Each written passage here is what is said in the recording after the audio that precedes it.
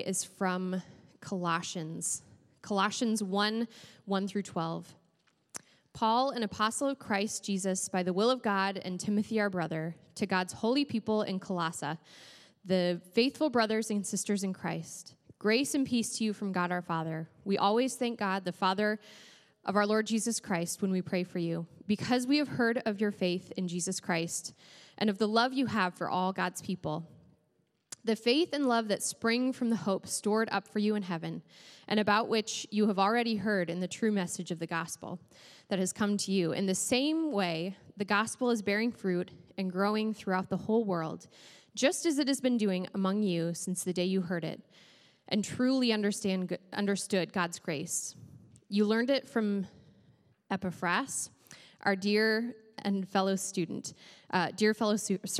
who is a faithful minister of Christ on our behalf, and who also told us of your love in the Spirit. For this reason, since the day we heard about you, we have not stopped praying for you. We continually ask God to fill you with the knowledge of his will through all the wisdom and understanding the Spirit gives, so that you may live a life worthy of the Lord and please him in every way, bearing fruit in every good work, growing in the knowledge of God, being strengthened with all power according to his glorious might, so that you may have great endurance and patience, and giving joyful thanks to the Father who has qualified you to share in the inheritance of his holy people in the kingdom of light. Amen. Thanks. So before we hop into the message today, I just wanted to say two things. The first is that our Back to School Sunday, we were thinking about calling it Church Attendance Debt Forgiveness Day. For those people who have skipped a couple Sundays during the summer, you can come back and there's no issues, right? We can all just walk into church and it's going to be fine. All right, so that's one thing I wanted to make mention of that day. But the other thing is that we will be receiving an offering that day for that will go directly to Chi Alpha, which is our ministry on the University of Northern Iowa campus. And we just want to bless them. So just be thinking of that as we get closer to that day. We want to yearly take up an offering for Chi Alpha to bless them and enable their ministry on the campus to how many students? How many students at UNI? 12,000 students. That's a lot of stinky kids, right? No, they're wonderful kids. They're not junior hires. They know how to, anyways. I don't know why that happened. I don't know why that came out of my mouth. The second thing I just wanted to say was we did go on a men's camping and canoe trip yesterday, Friday, and most of Saturday. My canoe did not tip. Everybody else's did, I think, right? So that Dick and Steve's didn't. I am the best canoeer, though. Just so you know. We had a really good time. It was a really great trip, and it's a really easy trip because it's just up to Decorah and back, and so we're going to do that every year coming up. So just if you missed this year, we'd love to have you next year. It was a lot of fun. Nobody got hurt except for people who got sunburnt. I'm looking at you back there, Grant. All right. Well, this week we're beginning a new series. If you have your bulletin, you know that. And this series will take us all the way through the rest of the summer. We'll start a new series on Back to School Sunday on August 27th. But until then, I really wanted to set up shop in the book of Colossians for the next couple of weeks. And we're calling this series Jesus Over Religion. It's important. So it's important that as a group, as a church, as a group of people here in this room, that we study the scriptures together, that we look deeply at the actual Bible, right? That's what you're like, yes, that's exactly why I came to church, to look at the Bible with all of you. But it's important that we do that we be God's people gathered around the scriptures, gathered around the text, gathered around God's special communication to his people. You see, we have the Bible, and you probably have a physical one in your hand. There's a physical one in the seat in front of you if you reach underneath if you don't have one. If you don't have a physical copy, you most likely have one on your phone. And if you don't have one on your phone, you can download it in 10 seconds, right? If you want.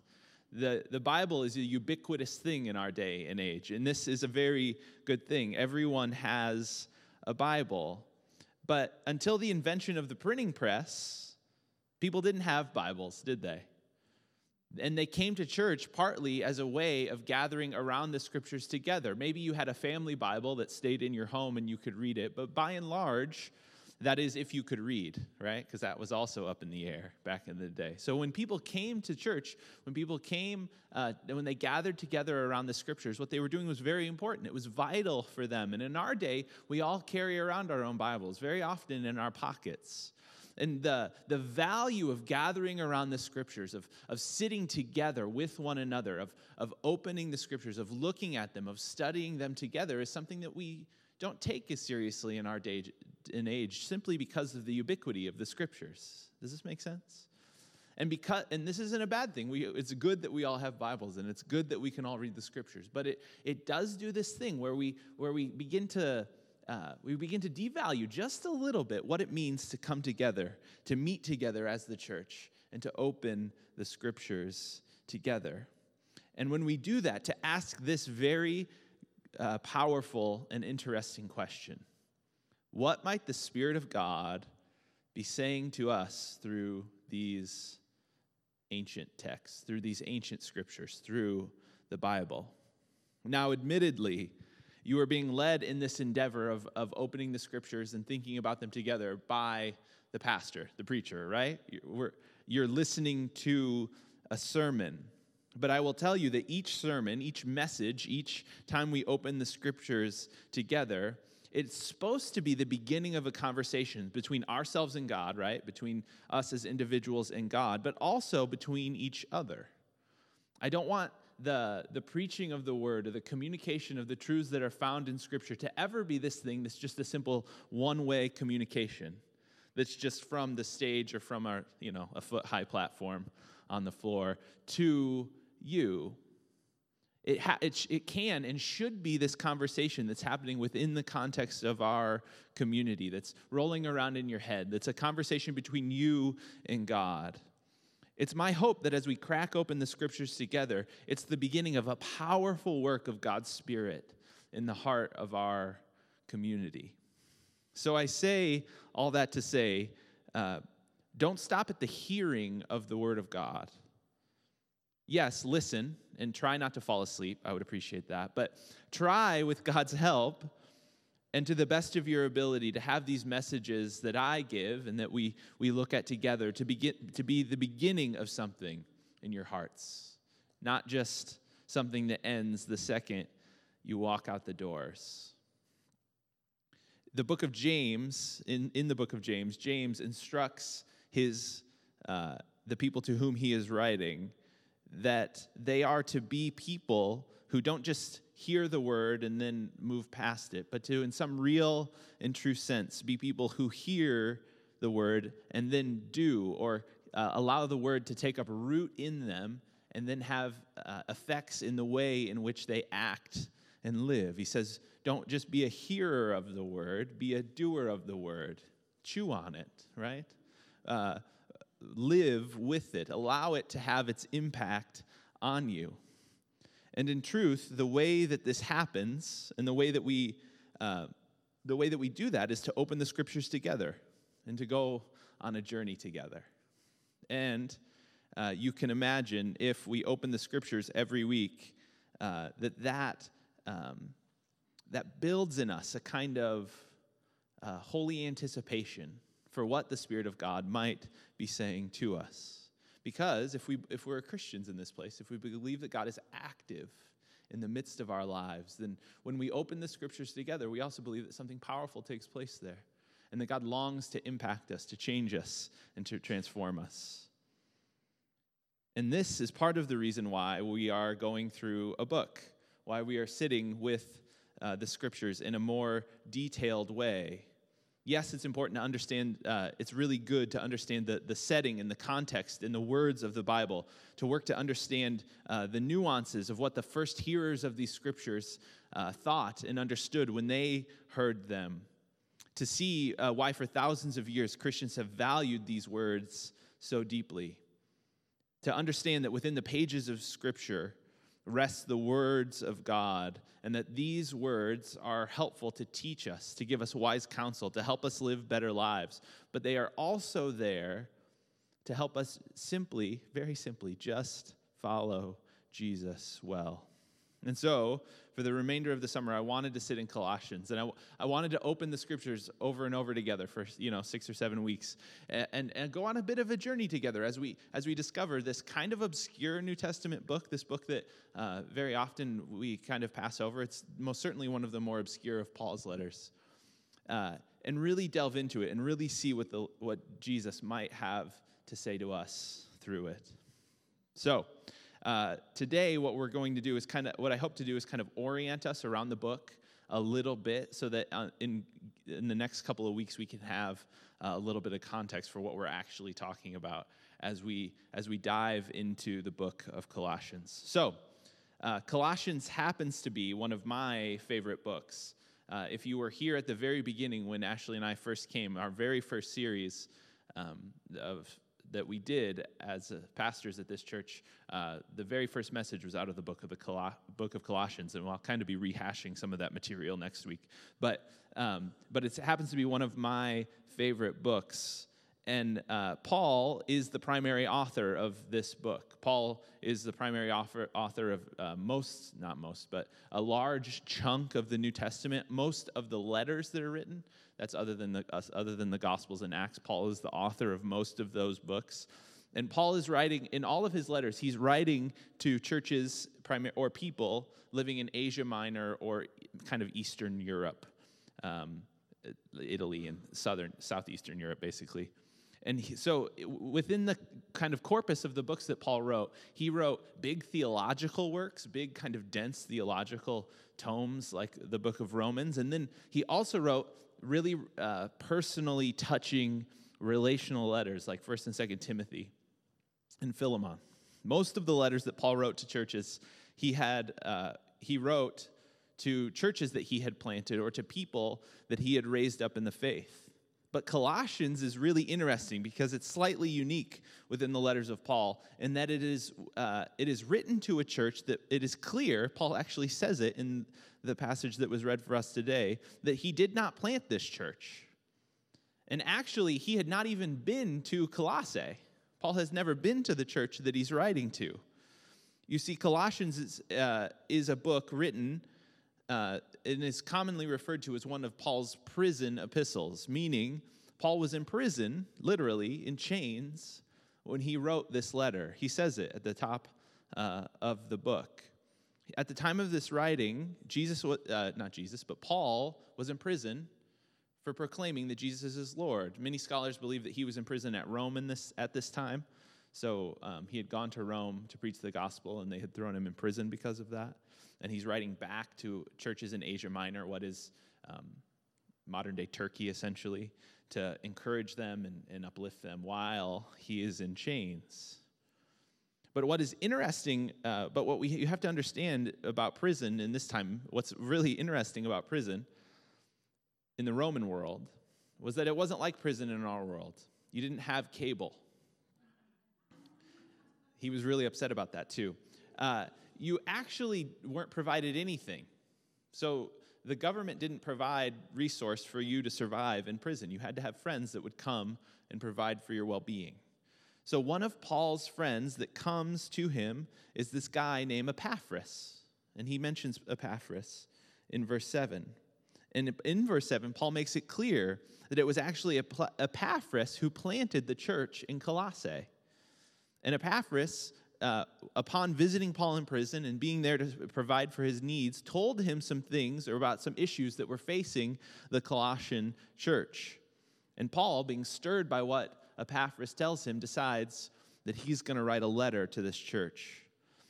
Colossae, the city in which this church resided, was probably the most insignificant city, most insignificant Roman city that Paul ever wrote to. There was a time when Colossae was a large kind of metropolitan city, but at the time of Paul's writing, it had kind of shrunk. There were two other cities that were close to it, Roman cities in kind of central Turkey, essentially. One of them was Laodicea, a city that we hear about in Scripture other places, and the other one was another city that we don't really hear about. But both of those cities were within walking distance. Laodicea was only about 10 miles from Colossae, and it was quite a bit bigger and quite a bit more influential. Yet it is to this church at Colossae that Paul writes this message, he's right, and the other thing that's important to remember here is that he's not writing to a large church. He's not writing to an influential church. He's probably writing to a house church. He's probably writing to a group of people smaller than the number of people that we have in this room today. Epaphras is mentioned other times in scriptures, but he's not mentioned as being a particular anybody who started a very large church movement. And so to understand the setting and the context of who Paul is writing to is very important here, because Paul writes an entire book of the Bible to a group of people who aren't that large and aren't that influential. Yet within this letter, Paul says some of the most incredible things about Jesus. He says some of the most incredible and stirring things about the nature of what it means to follow Jesus well. You see, you could say that Paul's words were wasted on this group of, I don't know how many Christians in this smallish Roman city in Asia Minor. But the words that he wrote to them have been used by God to influence people for 2,000 years. And so it's good that as we open these scriptures today, that we understand and see ourselves in the light of what Paul is saying to the Colossian church. Now, we're calling this series Jesus Over Religion, which sounds like a funny title for a series a little bit, doesn't it? Because we're Christians, and that's a religion, correct? A world religion. But we're calling it that because one of the main issues that Paul speaks about in Colossians is this idea that Jesus, or following Jesus, runs against the grain of many of the things that we think are appropriate within religion, or what it means to be a religious person. And the key passage for understanding what Paul is saying, and he brings this theme up over and over and over again in Colossians, is found in chapter 2, verse 8. And he says this: "See to it that no one takes you captive through hollow and deceptive philosophy, which depends on human tradition and the elemental spiritual forces of the world, rather than on Christ." So that no one takes you captive to deceptive philosophy based on human tradition. Now, we'll hop into this particular passage a little bit more in a couple of weeks and really break it down. But it's really, really important to understand this idea that Paul is driving at in this book, to really understand what he is trying to communicate to the Colossian church. What Paul is doing here is addressing a set of practices or religious rules that he believes are inappropriate or unnecessary. So he's addressing religious practices or rules, regulations that Paul believes, are unnecessary, that the church ought not to be taking part in. Not necessarily because they are in and of themselves evil things to do.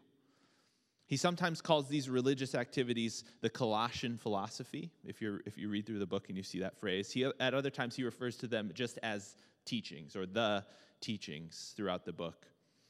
But what we know from the context of what Paul is saying is that the religious environment to which he is writing is a pretty complex one. Unlike our current climate, this is a joke. Is a joke still funny if you completely preface it by saying this is a joke? And I should finish the joke and then we'll know, right? In our current religious climate, I just skewered the joke because I went off script. Unlike our current religious climate, everyone was religious. That was what I was going to say. In our current climate, everyone is religious also, just for the record. But there were very specific and interesting religious things going on in the world of Paul. And Paul is addressing two primary religious misunderstandings that the church, that the actual Colossian church has allowed to seep into their life as followers of Jesus. Okay, so there's two things that he's really addressing here, and he addresses them multiple times in the book, but I'm just going to break them down for us a little bit so that we can understand what it is exactly Paul is addressing. The first is an influence that is being brought into the church by Jewish Christians. Now, the first converts to Jesus were Jewish, correct. And these Jewish converts, or people who began to follow Jesus, had this really interesting time early in the life of the church, trying to figure out how much of their Judaism they were going to bring into this new faith of following Jesus. So you read about this tension between the new covenant, or what it means to follow Jesus, and the tension that exists as a Jewish follower of Jesus. They struggled with this, and Paul talks about it quite a bit in his letters. It was a real problem facing the early church. But what's happening in Colossae, and what's happening in a lot of other cities in the Greco-Roman world at this time, is that Jewish Christians who follow Jesus are still trying to follow the old covenant. They're still trying to follow the old rules and laws and regulations. And what they're actually telling new converts or Gentiles, non-Jewish people, is that in order to be a good follower of Jesus, you then need to follow the Old Testament law. Does this make sense? And so these Jewish Christians who are still trying to kind of figure out what it looks like to follow Jesus and be Jewish are then taking those Jewish rules and regulations and they're putting them on top of Gentiles who were never Jewish in the first place. Does this make sense? And so this is one of the things that is happening in the church. And Paul disagrees with it, right? He doesn't want them doing this to these Gentile believers. He doesn't like this teaching kind of seeping its way into the church at Colossae. Now, the second religious problem that Paul addresses is slightly similar, and it's a little hard to suss out in the text at times. But it's pretty clear that Paul is addressing some of the ways in which pagan religion, and by pagan I just mean non-Christian, essentially, religion, has found its way into the church. Different teachings about the ways in which you are to gain knowledge or learn about God have found their ways into the church a little bit and are messing things up. And Paul wants to address that. So during this time, the time to which Paul is writing, there were numerous religions, but many of them had this emphasis on what they called hidden wisdom. So there were these cults of hidden wisdom, all right? And they would seek after what they called gnosis in Greek, or knowledge is just the translation in English. This is where we get the word Gnostic, if you've ever heard that word. You have Gnostic people who believe that in order to get closer to God, you had to acquire this kind of secret knowledge. And in order to gain this gnosis, this knowledge, a person had to carry out rigorous religious practices of self-denial. And some of the things they did don't sound that crazy to us, but they were things like fasting, just the denial of self, the eating of certain types of foods, taking certain ritualistic baths. Just there were a lot of hoops that one had to jump through in order to get into these kind of secret societies where they believed this hidden knowledge resided. An example of this is found in a book called The Metamorphosis. It's written by a guy named Applius. And in this book, he talks about all of the different types of things that a follower of one of these cults had to do in order to gain this secret knowledge. And they had to abstain from certain foods, and they had to wear very specific clothing. They couldn't wear their own clothing. They had to wear very specific religious clothing, and they had to take ritualistic baths, and they had to carry out these different rituals. And every time they did went through one of these kind of religious trials of sorts, it was believed that they would kind of ascend the ladder of spirituality. Does this make sense? That they would take another rung up higher on on their knowledge or their spiritual power or something of that nature. So this was a common way of thinking in Paul's day. Now you can probably see the issue here. Christians influenced by these other religious ideas may be tempted to believe that there are these progressive or higher truths, or this greater depth of knowledge that one must attain in order to get close to God or to ascend the spiritual ladder. Or they may believe, based on what the Jewish Christians in their midst are telling them, that they are supposed to observe the appropriate Jewish holidays and remain kosher in order to follow Jesus well. And Paul totally disagrees with both of these worldviews, right? He's addressing both of these things kind of at the same time in the book of Colossians. He says that the heart of the Christian faith is not found in religious practice or observing specific religious laws like Jewish Christians were arguing. Rather, Paul says in chapter 2, verse 6, very simply, you have received Christ Jesus the Lord. Now walk in him. Now walk in him. You have received him and now live that life. In short, Paul says you don't need all the rigorous accoutrements or the religious accoutrements. Those are add-ons, or accoutrements are like fun little things to eat, right? Around, yeah, anyways. No, that's not, we don't say that word in church. Anyways, sorry. Wow, that was inappropriate.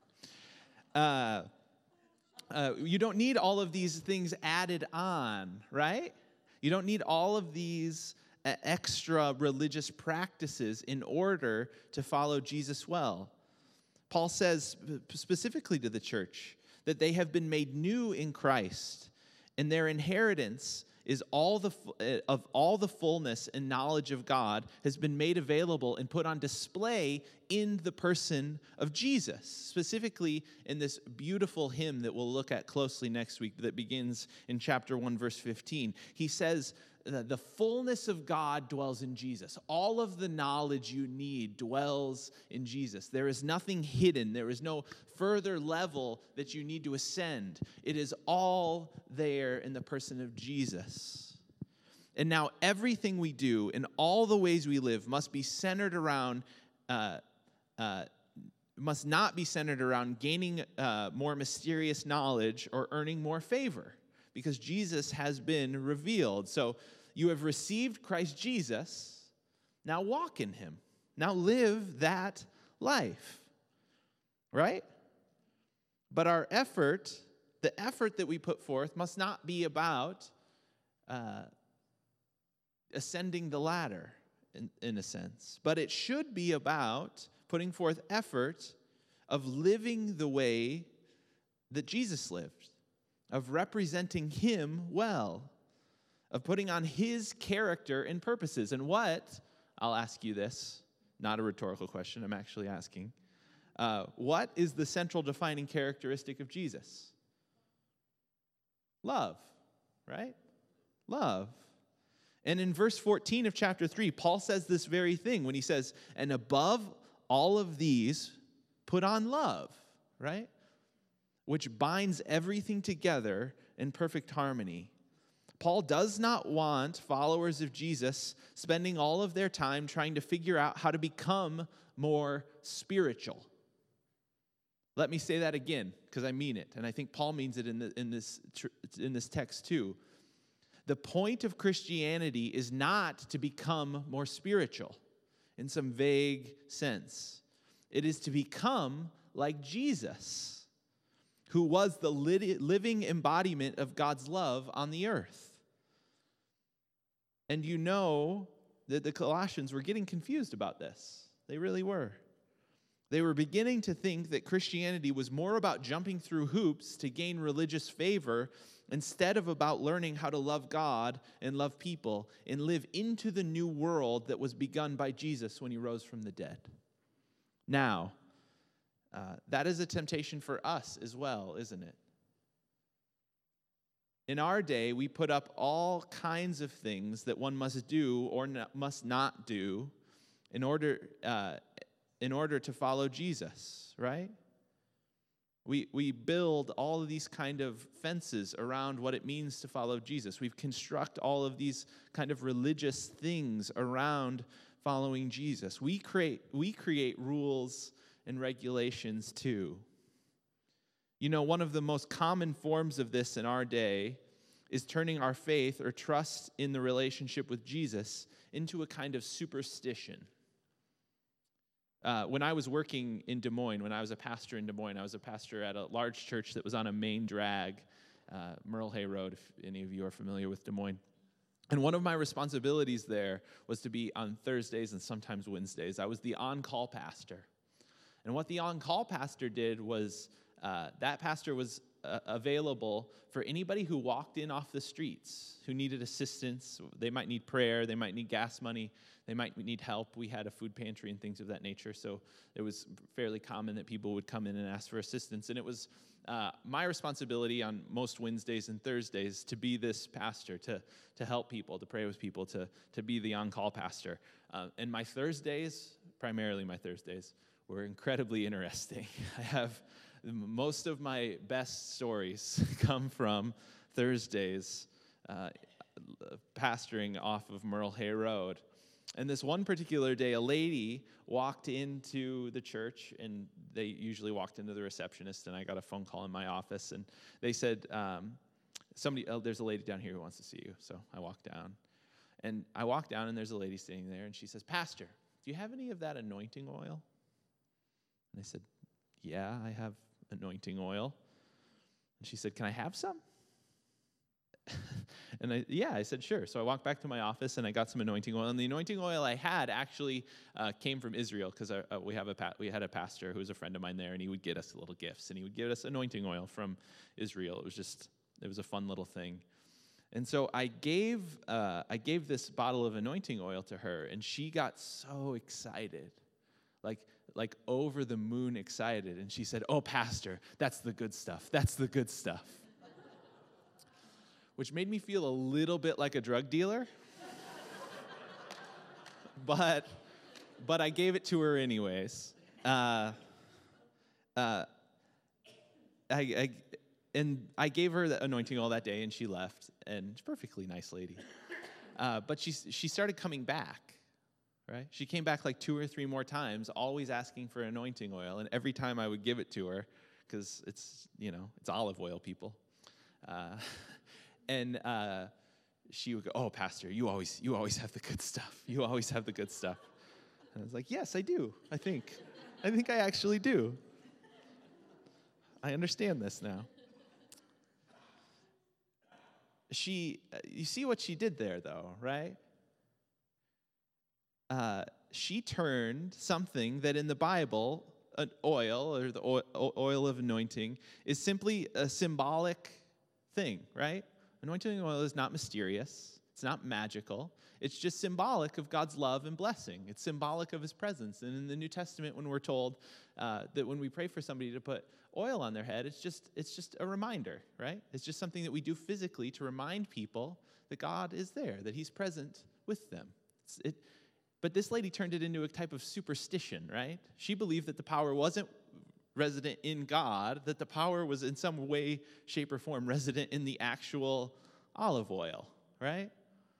And we do this. We make the religious practices kind of superstitious, right?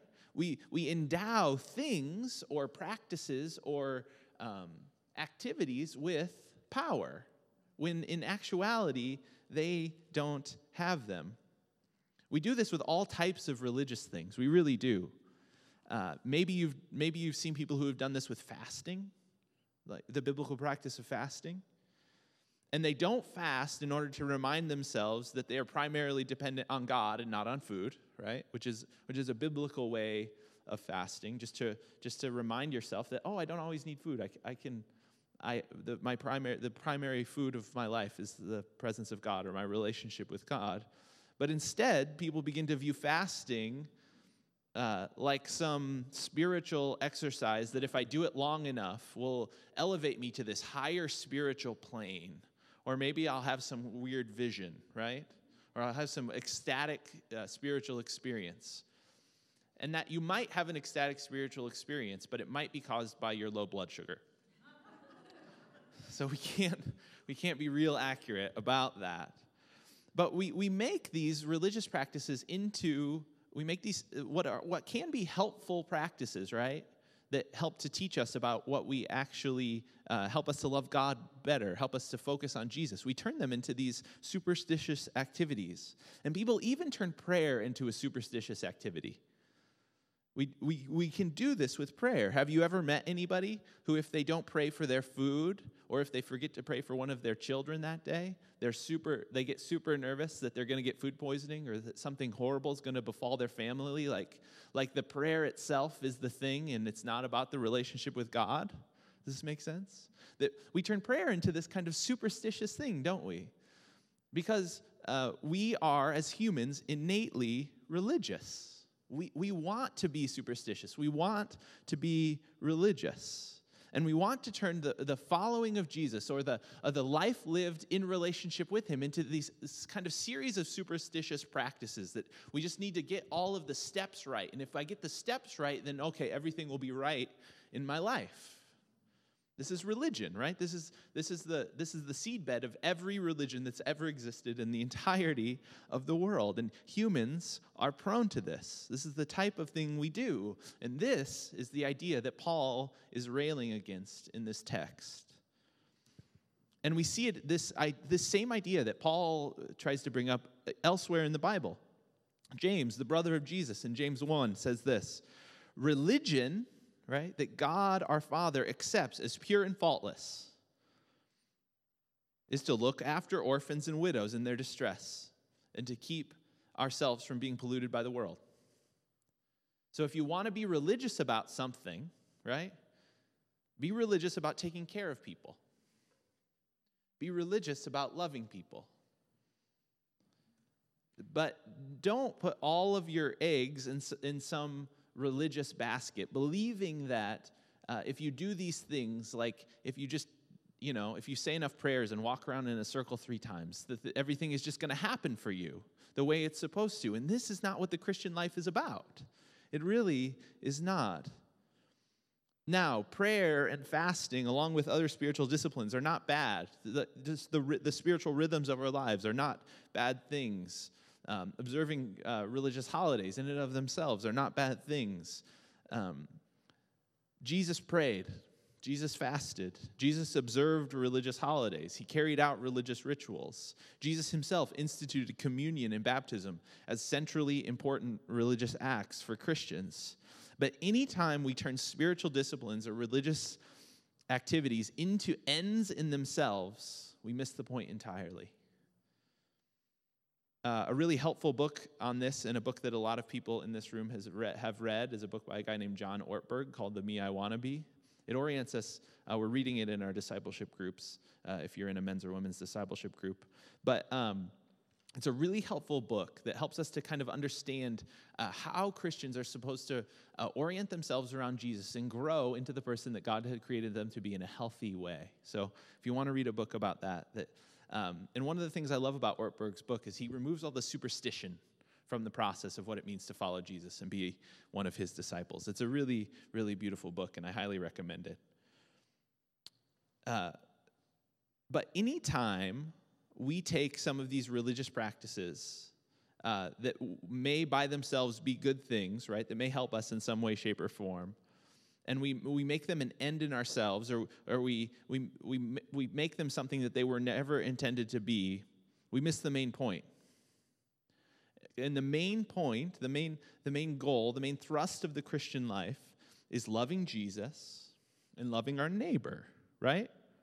This is the main thrust of what it means to be a Christian. And we can even do this kind of religious thing with the scriptures themselves. Because the main point of being a Christian is not to read the Bible. The main point of being a Christian is to know Jesus. And sometimes we can make the Bible even this kind of religious talisman. Have you ever been around anybody that's always talking about the fresh revelation they just got? Right? I don't know if this is funny for you, but it is for me. I hear people say things like, "Oh, Nick, God just gave me a fresh revelation into that passage that you shared." And I'd be like, "Oh, really? What about what?" And it'll be like, about nothing that's actually in the text itself. Like God is really mysterious, and he's hiding things in the scriptures, right? That he's hiding them from us. And what we really need is this deeper spiritual knowledge, and then we got to go dig it up and find it, right? It's always the deeper meaning people who show up in your small group, And whenever you share about some insight that God gave you personally from the text, they're always like, "Oh no, brother, I got a deeper meaning in that text," right? God really revealed some deep or spiritual truth that you don't have access to because you're not as spiritual as me, right? This happens all the time. We make the Bible into this thing, and I just want to say there is no secret code in the Bible that if you can decipher it will tell you what the date of the end of the world is. That's not the point. It's not in there. So stop looking if you're doing that. If you're doing that, just come talk to me after church. We can have a conversation. But there is no truly hidden truth in the Scriptures. Paul says at the very beginning of Colossians that Jesus is the image of the invisible God. That Jesus in his death and resurrection is what God ultimately has to say about the universe, about the world. And he even says the fullness of God dwells in Jesus. And everything we see in Jesus is a reflection of the God that we serve. And there's no need, Paul says, to keep digging, to keep trying to find deeper stuff. What Paul says we are called to do is to be about the business of learning to love like Jesus loved and learning to get rid of the stuff in our hearts that doesn't look like him. And Paul says essentially, that's enough. There's enough work to be done there on our own hearts and our own minds and learning to love other people the way Jesus did and learning to love God well. There's enough there. You don't need to go digging for any more secret knowledge. Because the fullness of God, the fullness of God's presence, all of the knowledge that you need is resident in the person of Jesus. It's all there.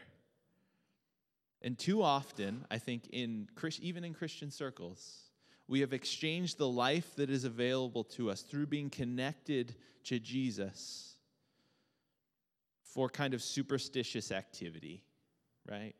Just these little Christian practices that we feel like we need to carry out in order to be more wise or more holy.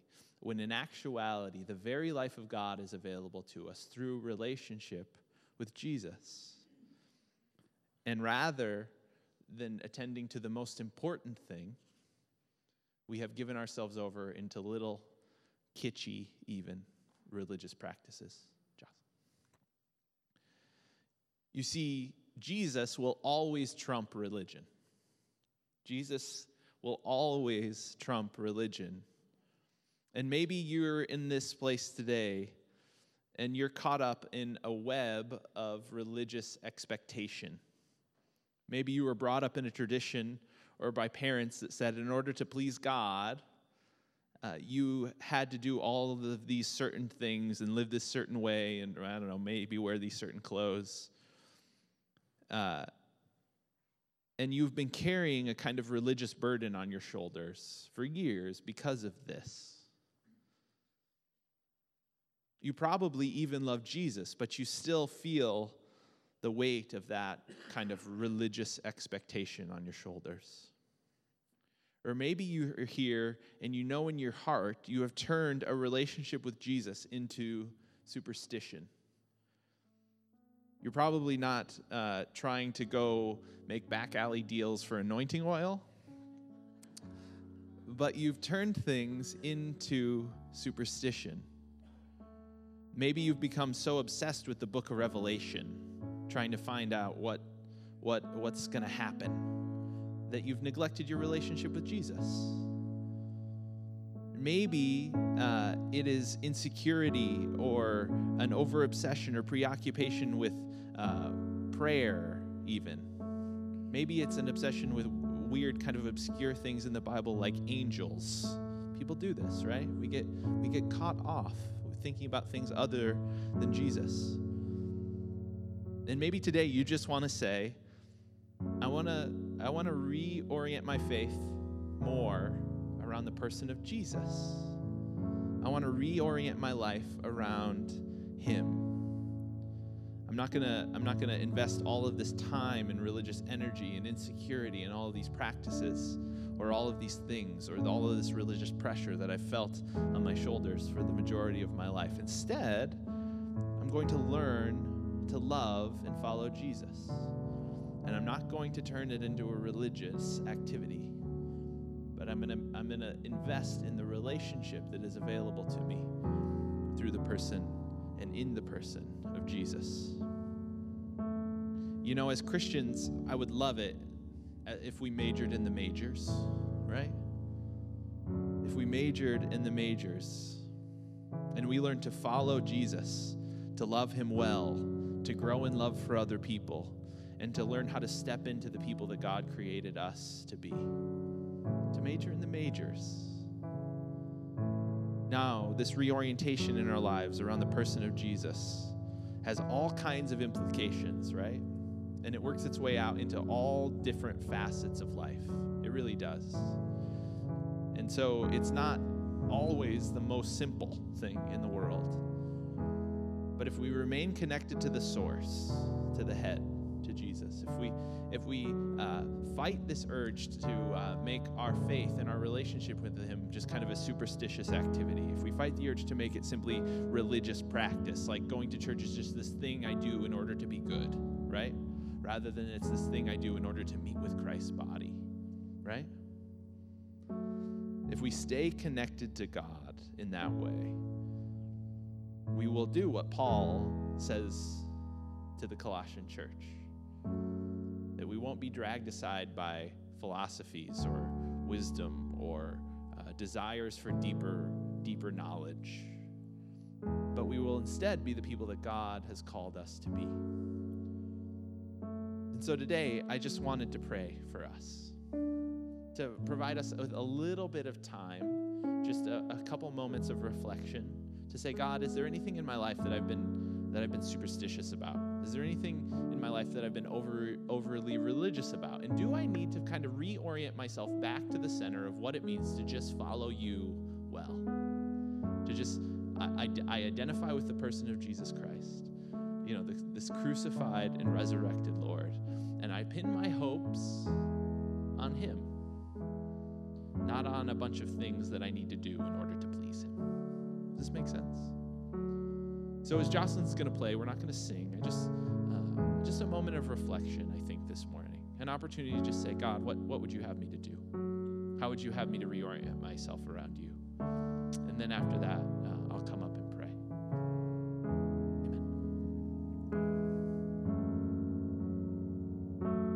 Amen. We know we're prone to making this life of being one of your disciples, one of your followers, into something that maybe you didn't intend it to be.